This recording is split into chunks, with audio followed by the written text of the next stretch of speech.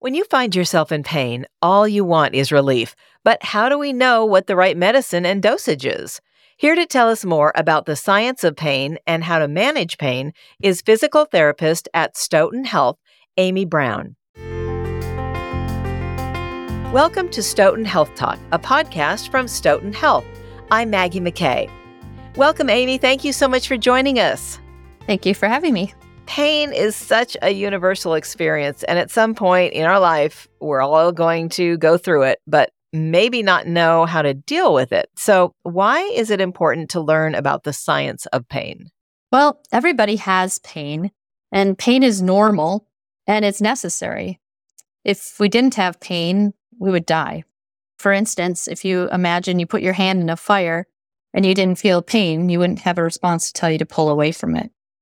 So it's important that we learn to understand pain so it's not so scary for us. If we don't understand pain, it can start to consume our entire life and alter our physical and emotional responses. How has the study of pain science and education changed over time?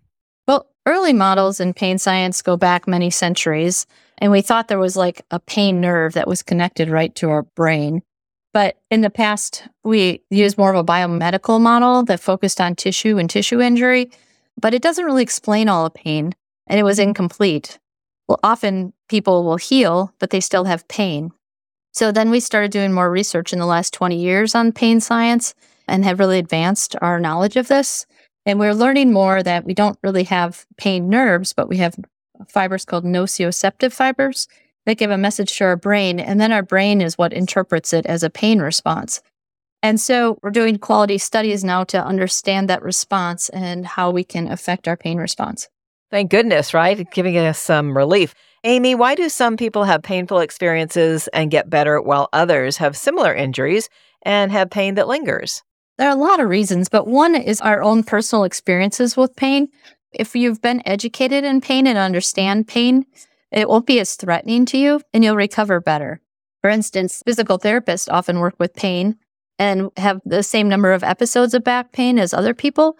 But because we understand the pain, we rarely miss any work and we recover much quicker because we understand what's going on. But if we have multiple negative events in our life that can affect our recovery and affect how well we heal and how we feel about it. But other factors can also influence our recovery. And some of those would be like fear or depression, anxiety, poor nutritional habits, poor sleep habits, reduced activity, the use of other medications or alcohol. If you have punitive or overprotective family members, they can influence how you heal. Working night shifts make it harder to heal because we don't have good sleep habits. If you don't like your job very well, you don't heal as well. Or if you don't like your boss or your coworkers, that make it harder to heal too. So that's a lot of factors. It is. I never really considered that all those outside things had to do with healing.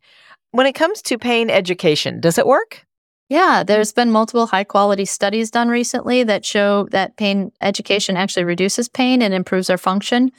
They've done some studies where they compare the use of pain education combined with exercise and stuff, as well as comparing it to use of certain medications like our gabapentins or antidepressants that are commonly used for pain. And they found that you need a lot less people to treat to make a difference that with pain education than you do even with those medications. And what can I do to help reduce my pain? The first thing is to educate yourself on pain and how it works. Otherwise, starting to exercise has been really shown to help, especially aerobic exercise. The key, though, when you start an exercise program is to start slowly and progress gradually. Mm-hmm. The most common problem people have with exercise is they start way too aggressively, and then they'll have a rebound effect with their pain. And that actually is teaching your brain that the exercise and movement is bad and will make your pain worse. So instead, we have to start progressing just to the point where we are getting close to our pain threshold, but not too aggressive, and then slowly increasing that level so we don't get that rebound effect of pain. Mm-hmm. But there's other things we can do, including just making sure we get good sleep hygiene. Sleep is the time when our body can heal. And so if you're not getting that sleep, then you're not going to heal as well.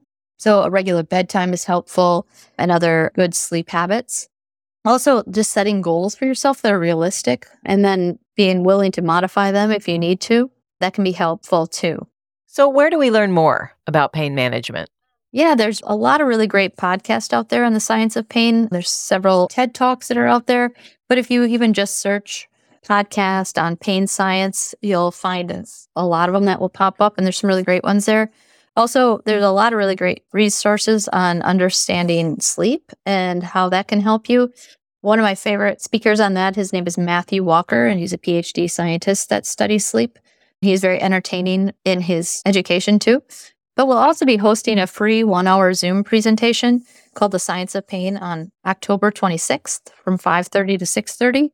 So if that's something you'd be interested in learning more, you can go on stoughtonhealth.com and then click on classes and events.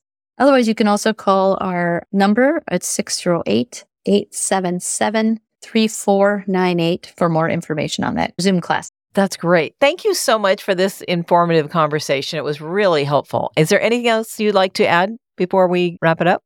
No, but thank you for having me. Absolutely. That's physical therapist Amy Brown. And if you'd like to find out more, please visit stoughtonhealth.com. If you found this podcast helpful, please share it on your social channels. And for more topics of interest to you, check out our entire podcast library. I'm Maggie McKay. This is Stoughton Health Talk, presented by Stoughton Health. Thanks for listening.